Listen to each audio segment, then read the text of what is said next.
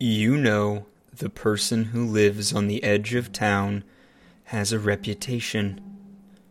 A reputation for magic.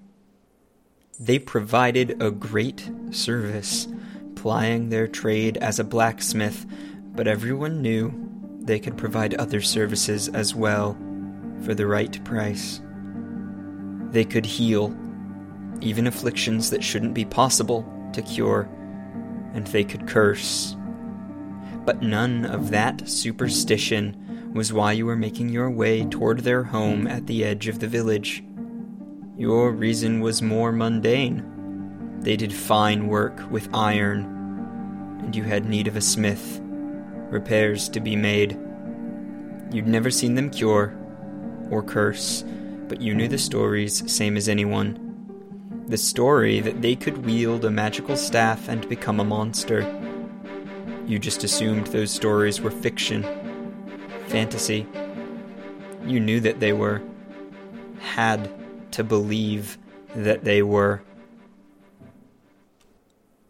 The creatures I speak of today have many names.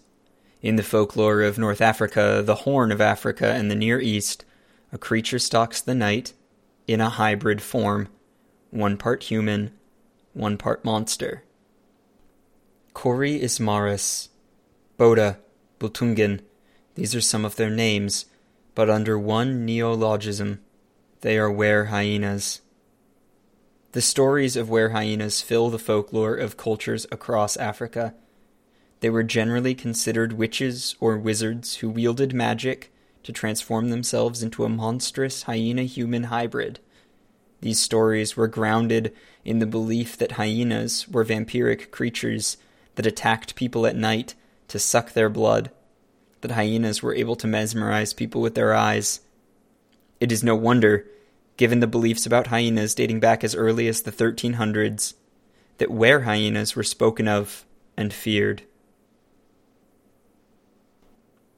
Hyenas are scavengers and predators. They have long been perceived as dangerous and their capabilities far-reaching. They filled stories and bestiaries with all manner of fiction right alongside fact.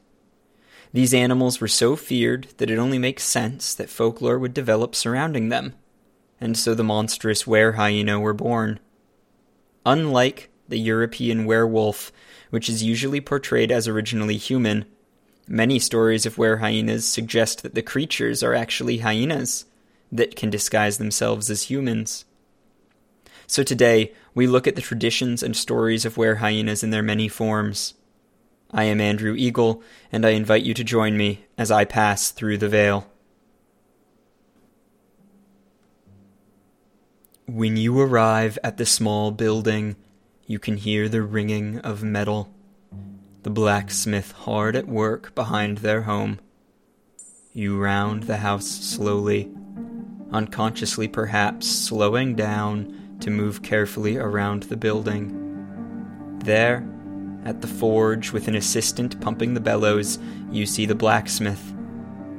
The smith hammers away at the anvil, making something, a powerful magic of its own. You approach him, raising a hand in greeting.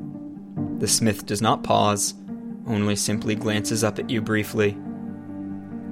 The smith gets right to business, asking what you need and nodding at the request. Easily done. Come back in 3 days. You nod. Simple as that.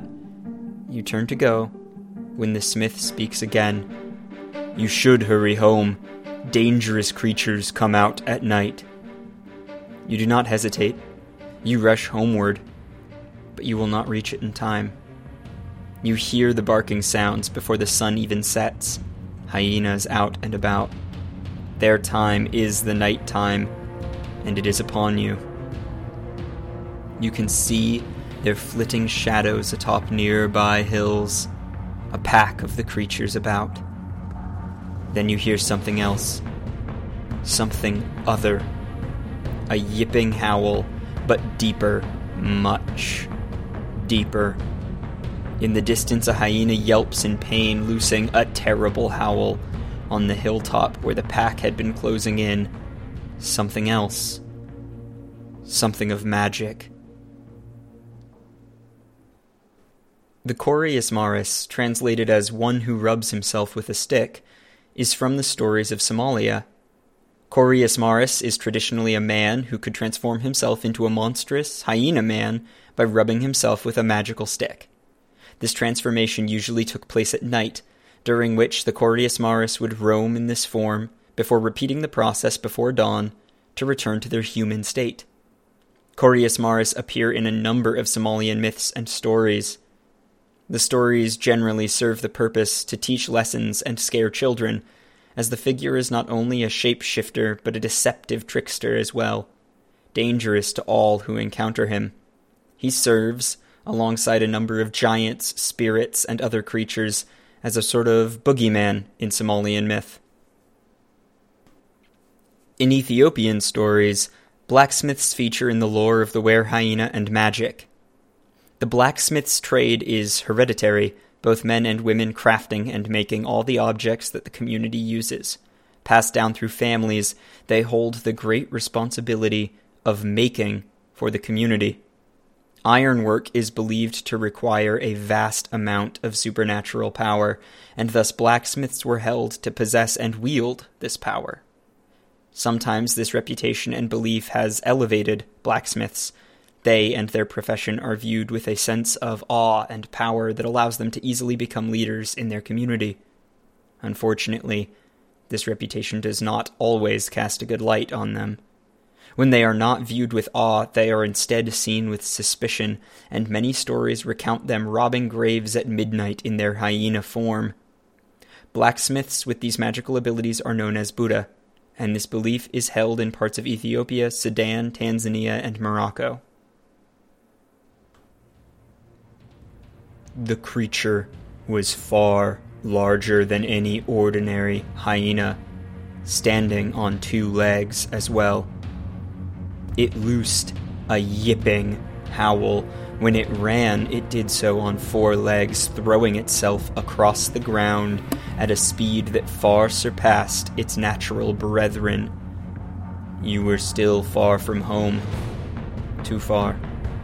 Closer to run back to the blacksmiths. So you turn, and you run.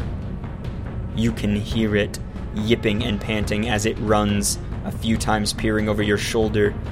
You can see it dashing across the hilltops, occasionally vanishing out of sight. Then, suddenly, you can see light, a pool of it flickering and cast from the house of the blacksmith. Your breath aches and burns as you run, but the end is in sight. Then the creature is upon you. It dives from the shadows nearby and leaps your way. You only avoid it by throwing yourself to the ground. You stumble back to your feet and keep moving. The creature spinning around to dive again. Then you are in the pool of light, and the creature pulls up short. It refuses to enter the light, and a moment later, the door to the house opens. The blacksmith emerges. Well, come on in then. It won't trouble you here. You spend your night in the small home of the blacksmith, and in the safety of the morning's light, you travel home. The lore of were-hyenas is not limited to the Buddha and the Corius Maris, however. Many more stories are spoken and shared across many regions. In the Kanuri language in the area surrounding Lake Chad, were-hyenas are referred to as Bultungen, which translates to I change myself into a hyena. There are several villages that were believed to be populated entirely by were-hyenas in the region.